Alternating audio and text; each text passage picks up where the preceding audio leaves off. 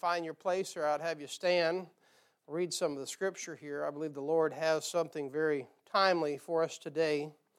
And I'm glad you came to church. I know the weather's kind of, well, it's Michigan. What do you expect, right? Amen. It's Michigan in February and all the rest. Let's begin here reading in verse number 11. The Bible says, "And our adversary said, They shall not know, neither see, till we come in the midst among them and slay them, and cause the work to cease. And it came to pass that when the Jews which dwelt by them came, they said unto us 10 times, From all places whence ye shall return unto us, they will be upon you. Therefore said I in the lower places behind the wall and on the higher places, I even set the people after their families with their swords, their spears, and their bows. And I looked and rose up and said unto the nobles and unto the rulers and unto the rest of the people, Be not ye afraid of them, remember the Lord, which is great and terrible, and fight for your brethren, your sons and your daughters, your wives, and your houses. It came to pass when our enemies heard that it was known to us, and God had brought their counsel to naught, that we returned all of us to the wall, even every one unto his work. And it came to pass from that time forth that half of my servants wrought in the work, and the other half of them held both the spears, the shields, and the bows, and the habergeons, and the rulers were behind all the house of Judah. They which build on the wall, and they which bear burdens, with those that laid it every one with one of his hands wrought in the work, and with the other hand held a weapon. For the builders, every one had his sword girded by his side, and so builded, and he that sounded the trumpet was by me. And I said unto the nobles, and to the rulers, and to the rest of the people, The work is great and large, and we are separated upon the wall one far from another.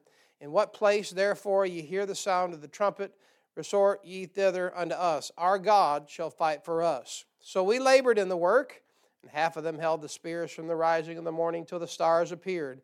Likewise, at the same time, said I unto the people, Let every one with his servant lodge within Jerusalem, that in the night they may be a guard to us and labor on the day. So neither I, nor my brethren, nor my servants, nor the men of the guard which followed me, none of us put off our clothes, saying that everyone put them off for washing. And thank the Lord for that. Amen. What a great passage before us today. I feel like the church is going to do a flip here onto the left side, but I'm glad you all came. Brother Bob, would you ask the Lord's help in the preaching today?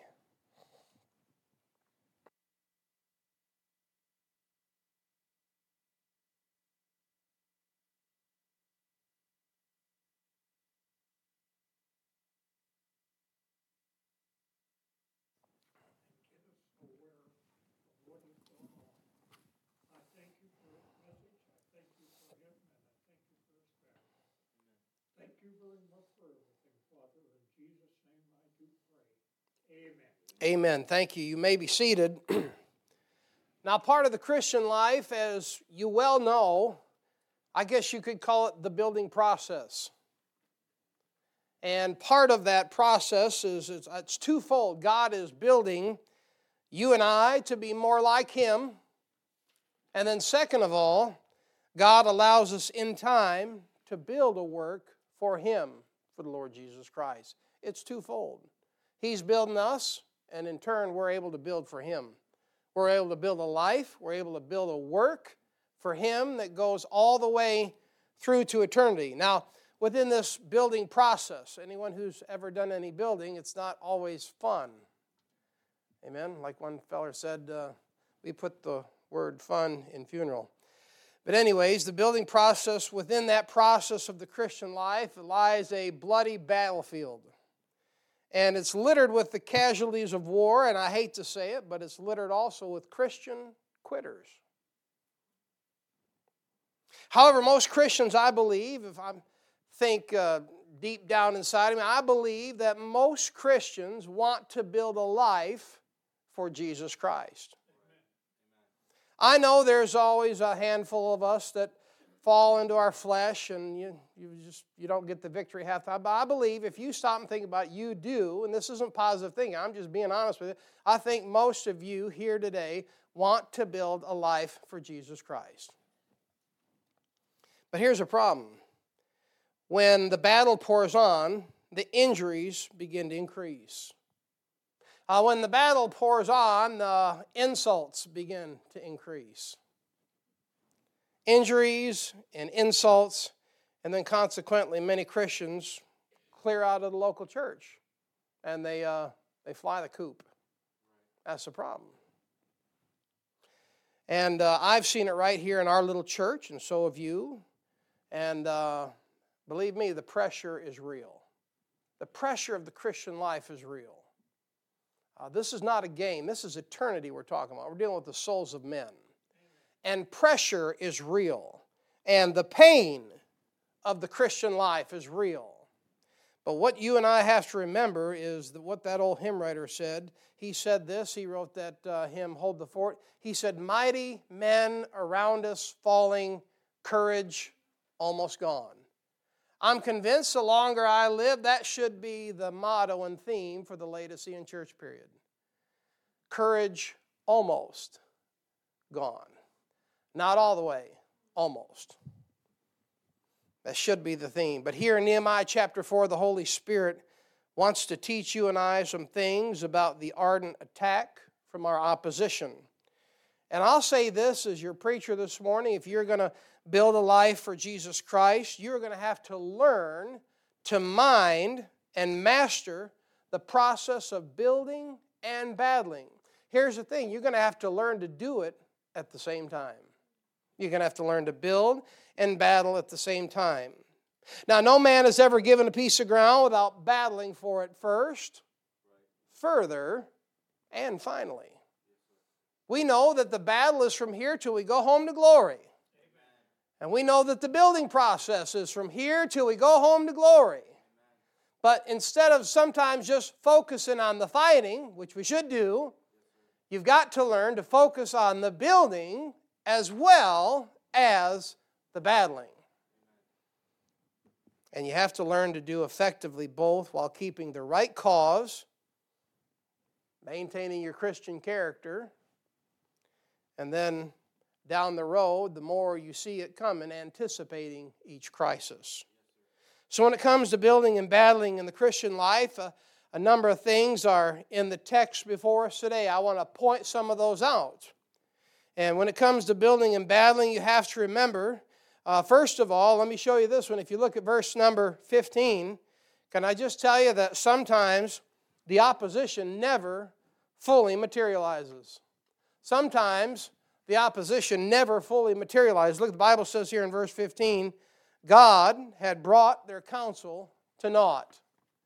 You realize that sometimes what gets you all jacked up during the week is not trouble, but it's the anticipation of trouble. You know, it's I woke up this morning, thank God I did, amen. I woke up this morning, and I had a headache so bad, I was walking around like I was an old person. Don't hate me for saying that. I felt like I was just walking around like this, and I went ahead and did what everybody else do, and I took ibuprofen, and then my wife gave me some of her Chief Two Trees voodoo supplement stuff there, amen. And by the time I got to church, I was starting to feel just a little bit better. You say, what's that from? You know, you got a little ailment or something? I said, it's just to anticipate all this stuff. We have gone for a week, and praise the Lord, had a good time, amen. Down over there in West Tennessee, it was 65 degrees. Hated to come back to Michigan, but this is my home, you know. And come back, and, you know, we probably just about totaled our car on the way back. I don't know if they'll fix it or just say, you know, don't ever drive that again. And I busted well, and you say, why you got a headache? It's anticipation, man. Like, what's next? You ever get that way in your Christian life? I mean, you just run over like by a freight train, and you're like, I'm just going to stay down here because there's another one coming in an hour. But let me remind you, in the process of building a Christian life and battling at the same time, you got to remember that sometimes the opposition never fully materializes. And you see it right in the passage. He brought their counsel to naught. So sometimes you and I get all worked up and all jacked up and jacked out of the frame because we think something bad is going to happen, and we fixate it, and we don't even enjoy the ride. Amen? Like my parents said when I was a kid, just look out the window and enjoy the scenery. Your parents ever tell you that as kids? Enjoy the scenery. Good grief, I enjoyed so much scenery by the time I was 20, I was sceneried out. Amen? But yeah, just enjoy the scenery. There's Nothing more aromatherapeutic than getting up in the morning, enjoying the smell of your coffee pot. You say, that's stupid. See how you are? See how you are? Just enjoy it. Enjoy, if you like espresso or coffee, enjoy the smell that you actually can afford coffee. You have a coffee pot, and you're brewing Liquid Life. And you're going to be able to start your day off. Of course, I think what my wife brews in the morning smells terrible, but she doesn't like espresso either. So anyways, but here's the thing about the trouble. Its intensity winds you up. Its intensity winds you up because, look at verse 11. Here's why. It winds you up like an 8-day clock because you don't know when it's coming. Verse 11, they shall not know, neither see. You see it? That gets you. Its intensity winds you up. You don't know when it's coming. Look at verse 11. Because it might happen when you least expect it. Till we come in the midst among them. You see that? They're not expecting that. But its intensity winds you up. Not only that, because you might not make it through. That's what you think, right? One more time. One more round of trouble and I'm done. I've had enough.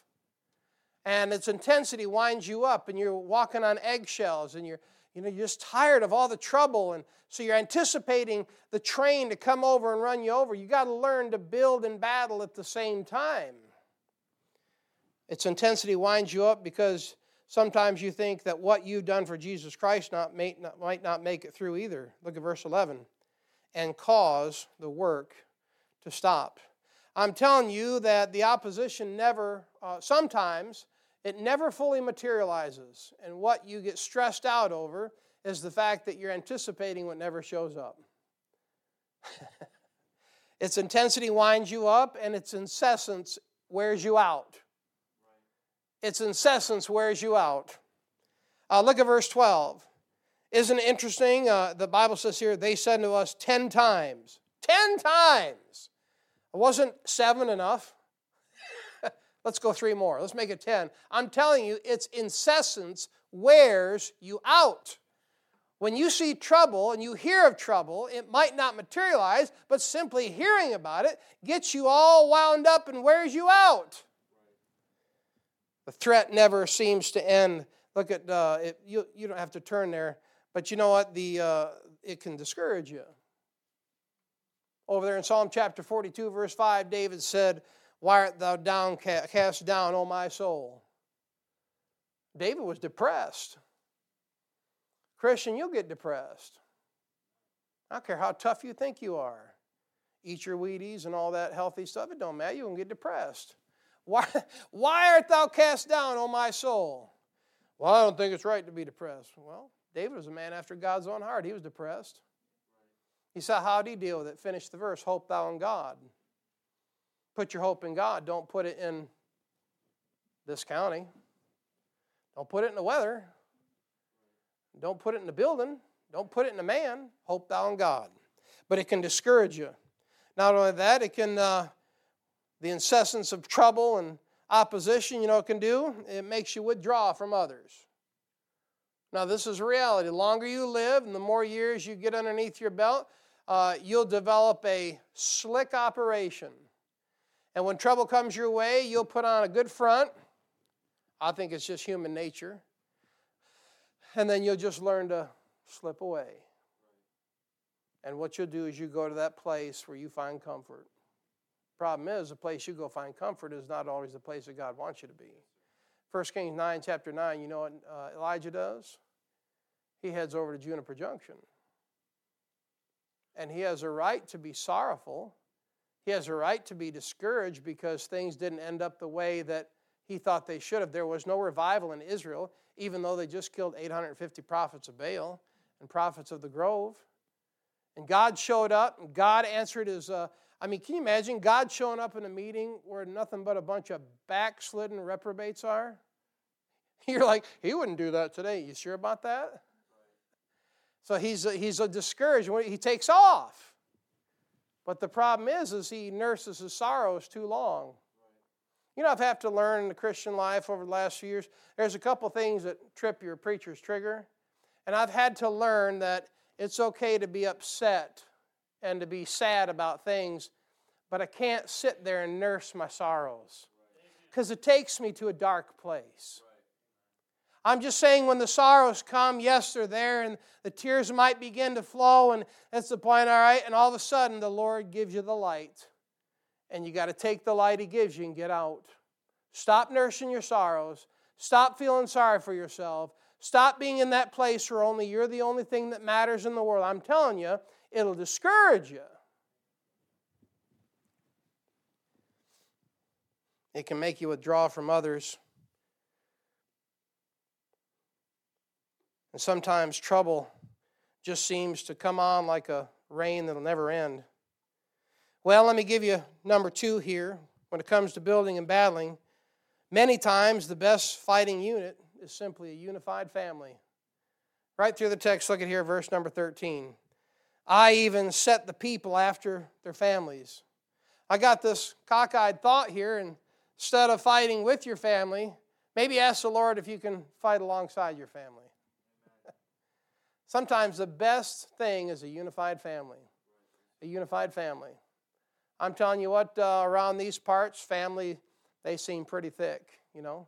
Blood's always thicker than the Bible. It is. You say, no, it's not. You don't know what you're talking about. Blood's thicker than the Bible. If this Bible contradicts most Christians, they go with their family instead of the Bible. And that's the day and age you and I live in. But the fact is the best fighting unit is a unified family. Look at verse number 13. Each family is unique in its setting. In verse number 13, notice there's lower places and higher places. You ever stop and think the place that God has placed your family? There's lower places and higher places. Each family is unique in its setting. I wish everyone would get a hold of this. Every family isn't called to sing. Every family isn't called to build. Every family isn't called to teach. Every family isn't called to clean. You see, every family is unique in its own setting.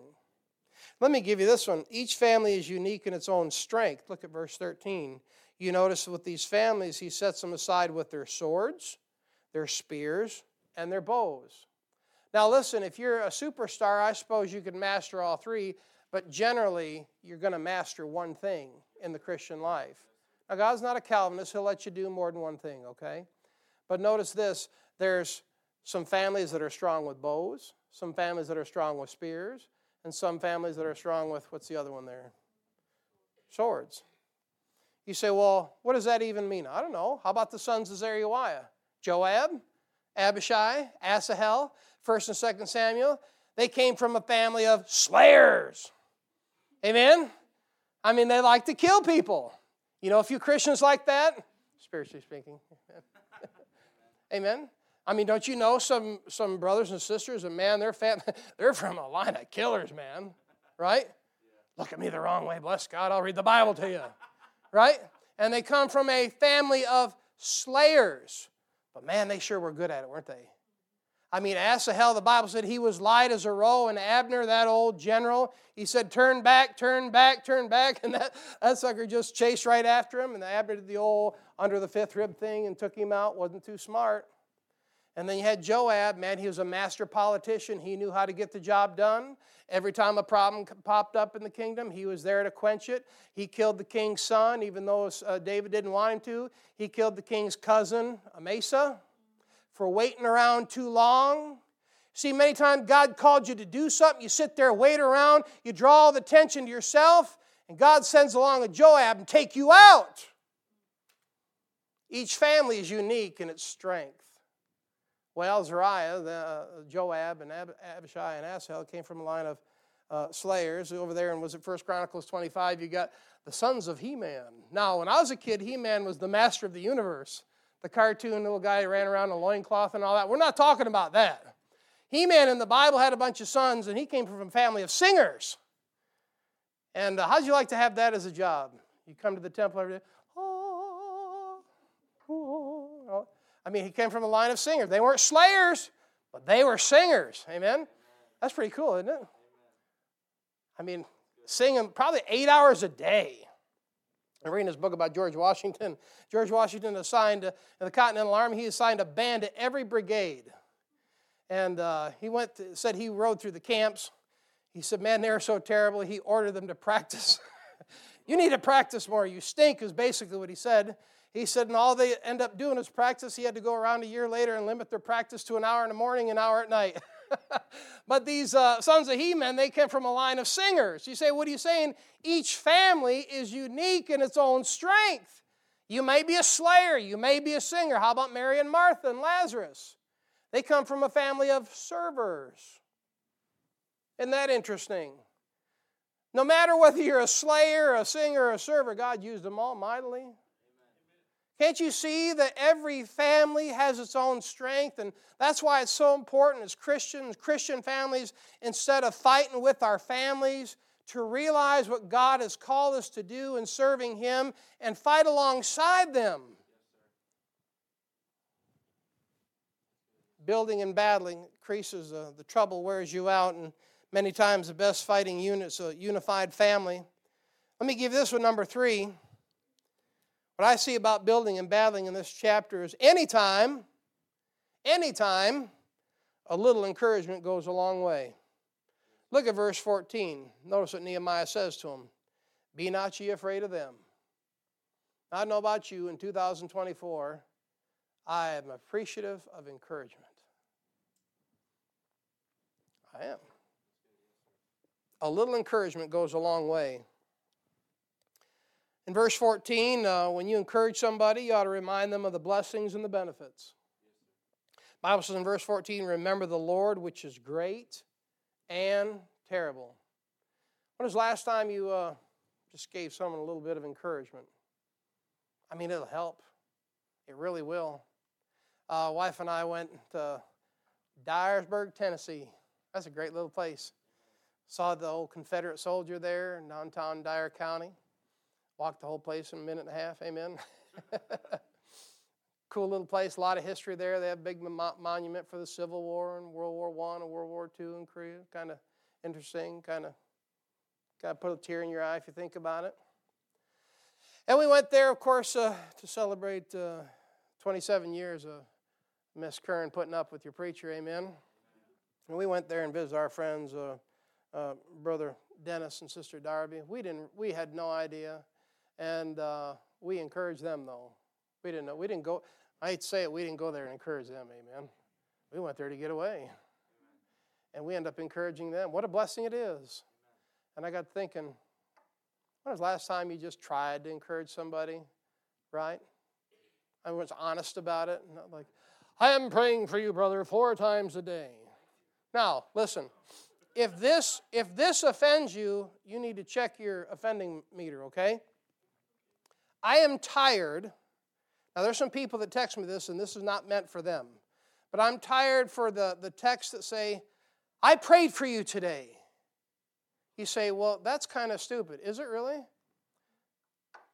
You know what that does? That draws attention to you. Well, if you meant it with the greatest of sincerity, bless your pea-picking heart, I'm not against you. I'm tired of people saying, I want to let you know I pray for you every single day. And I want to go, great. How's that working out for you?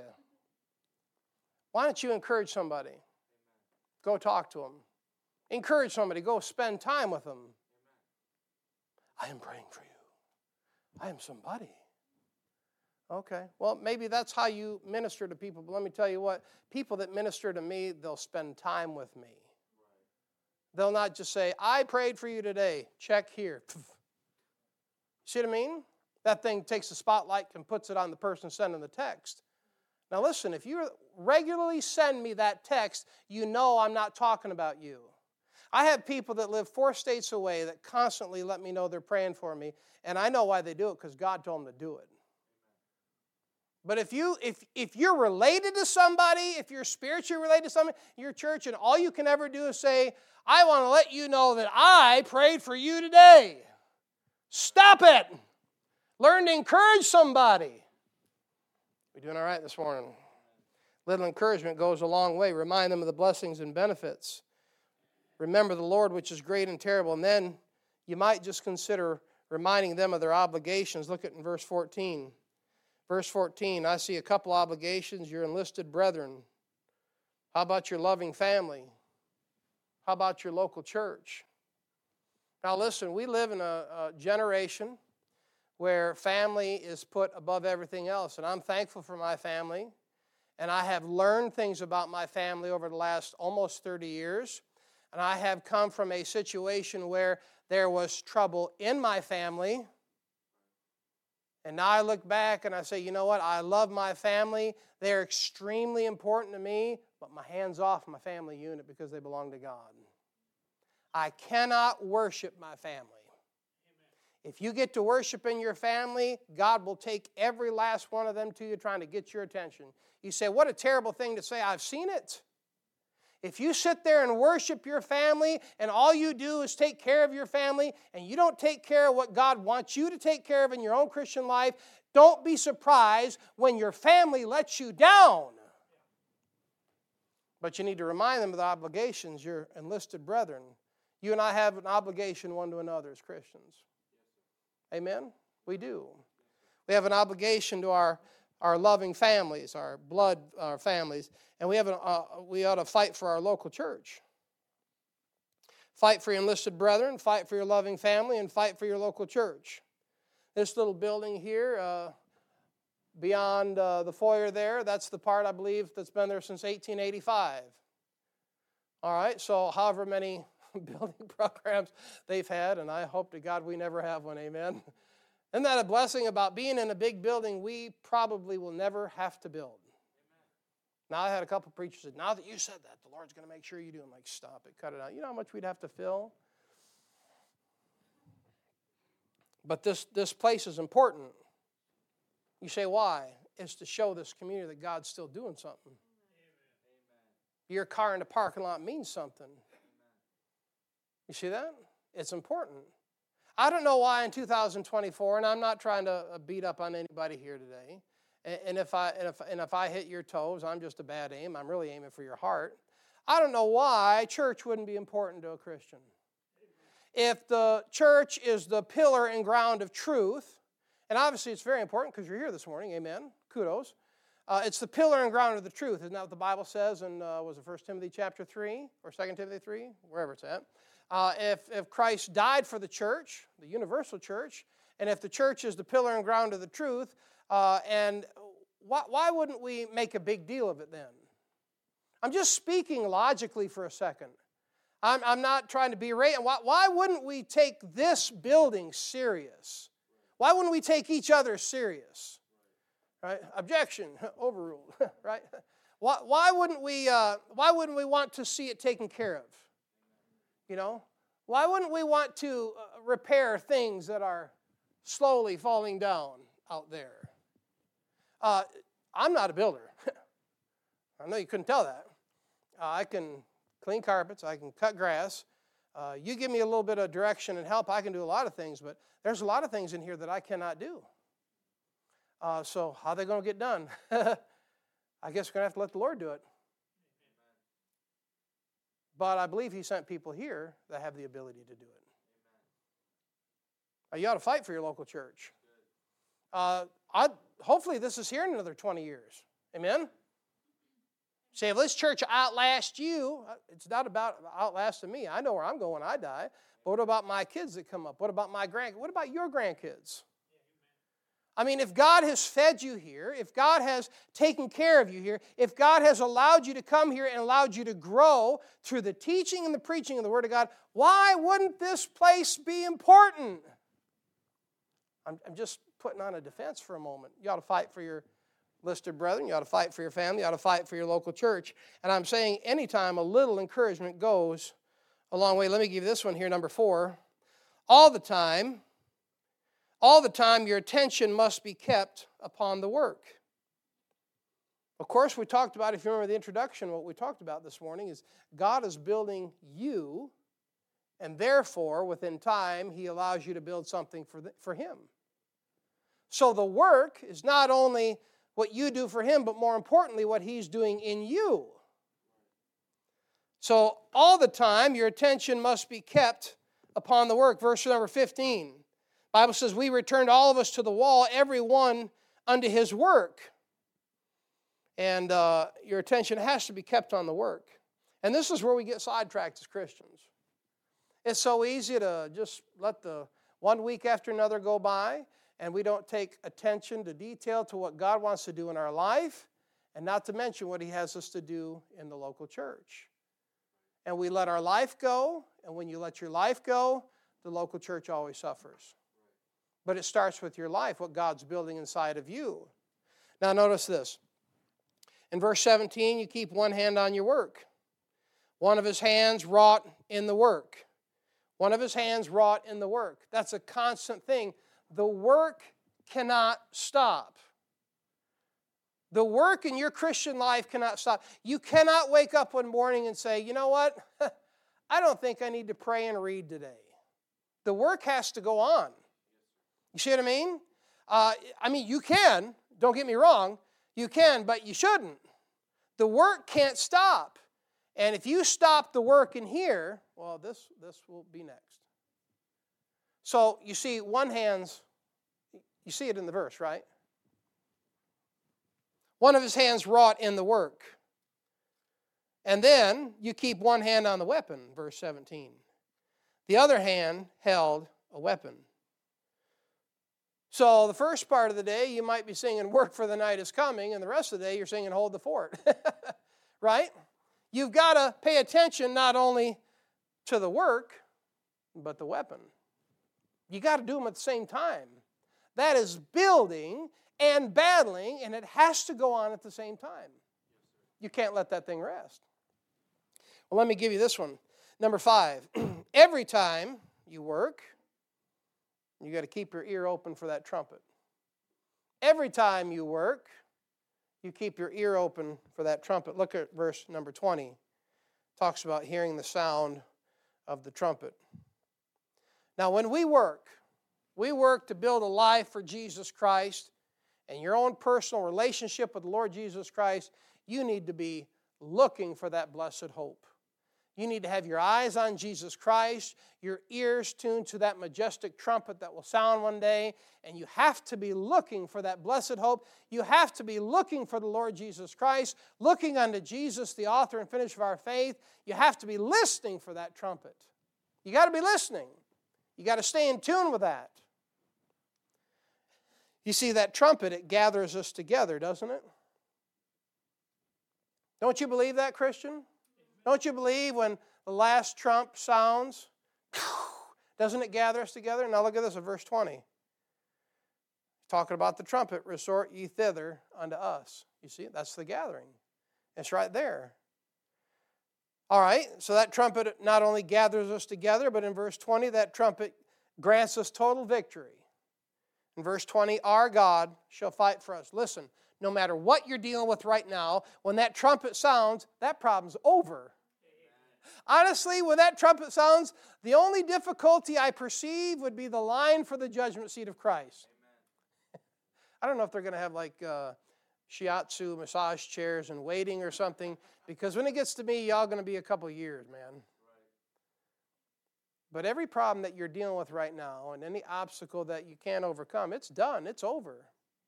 It's over. Every time you work, you keep your ear open for that trumpet.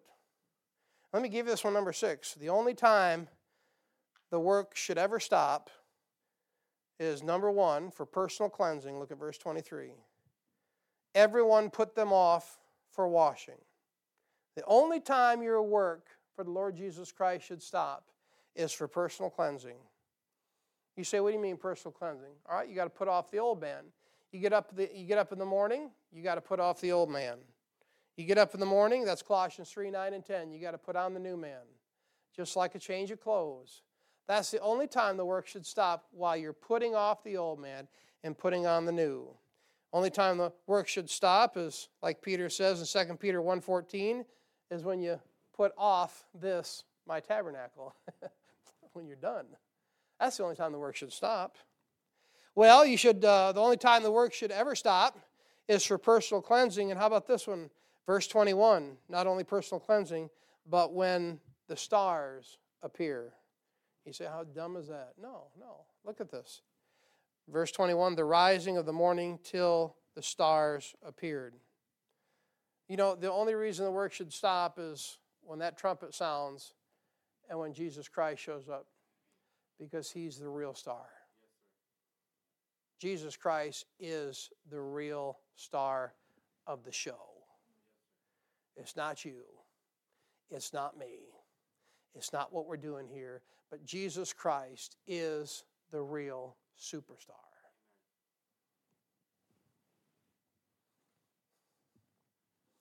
The Bible says in 1 John chapter 3, verse 2, when he shall appear, we shall be like him. The only time the work should stop is for personal cleansing and for when the stars appear. And I'm looking forward to that day, aren't you?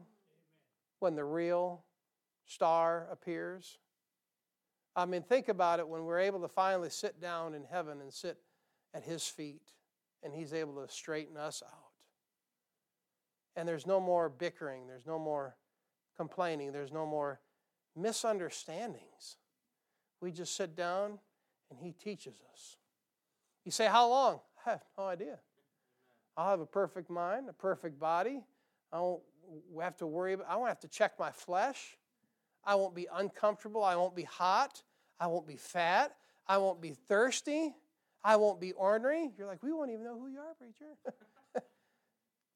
You'll have none of that. Your ear won't hurt. Your back won't hurt. Your behind won't hurt. You're just sitting there at the feet of Jesus Christ, and you're just taking it all in like a sponge. But he's the real star. Building and battling. I'm going to have my son and daughter come. Now is the time, and today is the day to make up your mind that you're going to serve Jesus Christ and to build a work for him and battle your way through it no matter what it takes. The song they're going to sing here this morning is Whatever It Takes to Draw Closer to You. I wonder if you can say that this morning. Remember, Christian, the pressures of life are real. The discouragement in life is real. The heartache of life is real. But the rewards for finishing for Jesus Christ are also real. The satisfaction of pleasing the Lord Jesus Christ and putting a smile on his face and hearing him say in front of the millions of blood-washed saints, well done, thou good and faithful servant. Enter thou into the joy of the Lord.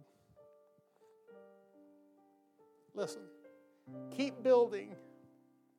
Keep battling. When the pressures come, take a knee. When the pressures come, let them pass. Most of them do. When the pressures come, keep swinging the sword and keep swinging the gospel hammer. And when the pressures come, don't lay down the hammer, don't lay down the sword until the trumpet sounds. It's angelic chord. And we're taken up from this world terrestrial into world celestial with that symphonic chord of come up hither. What a day that will be. You sing. Altar's open.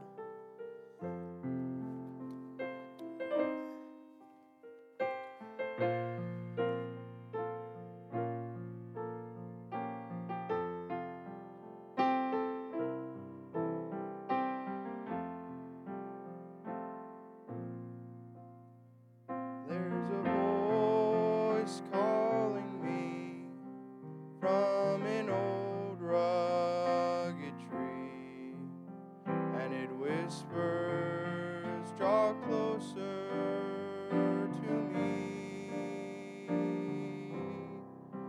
Leave your world far behind. There are new heights to climb and a new life in me you will find.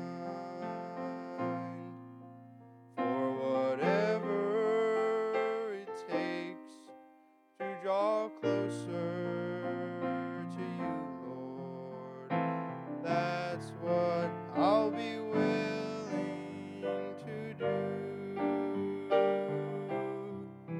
And whatever it takes to be more like you, that's what I'll be willing to do.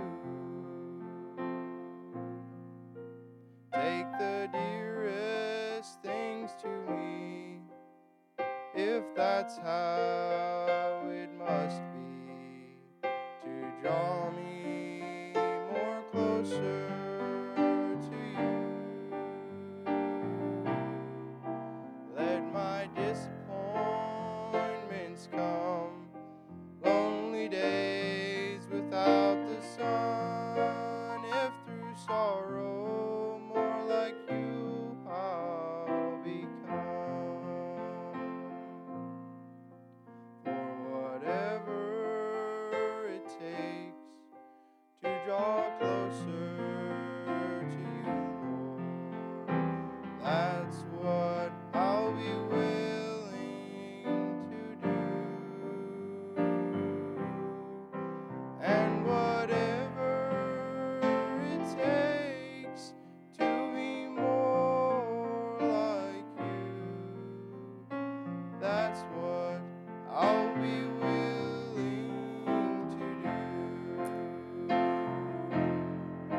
I'll trade sunshine for rain, comfort for pain. That's what I'll be willing to do. For whatever it takes for my will to break, that's what I'll be willing to do. Oh, that's what I'll be willing to do.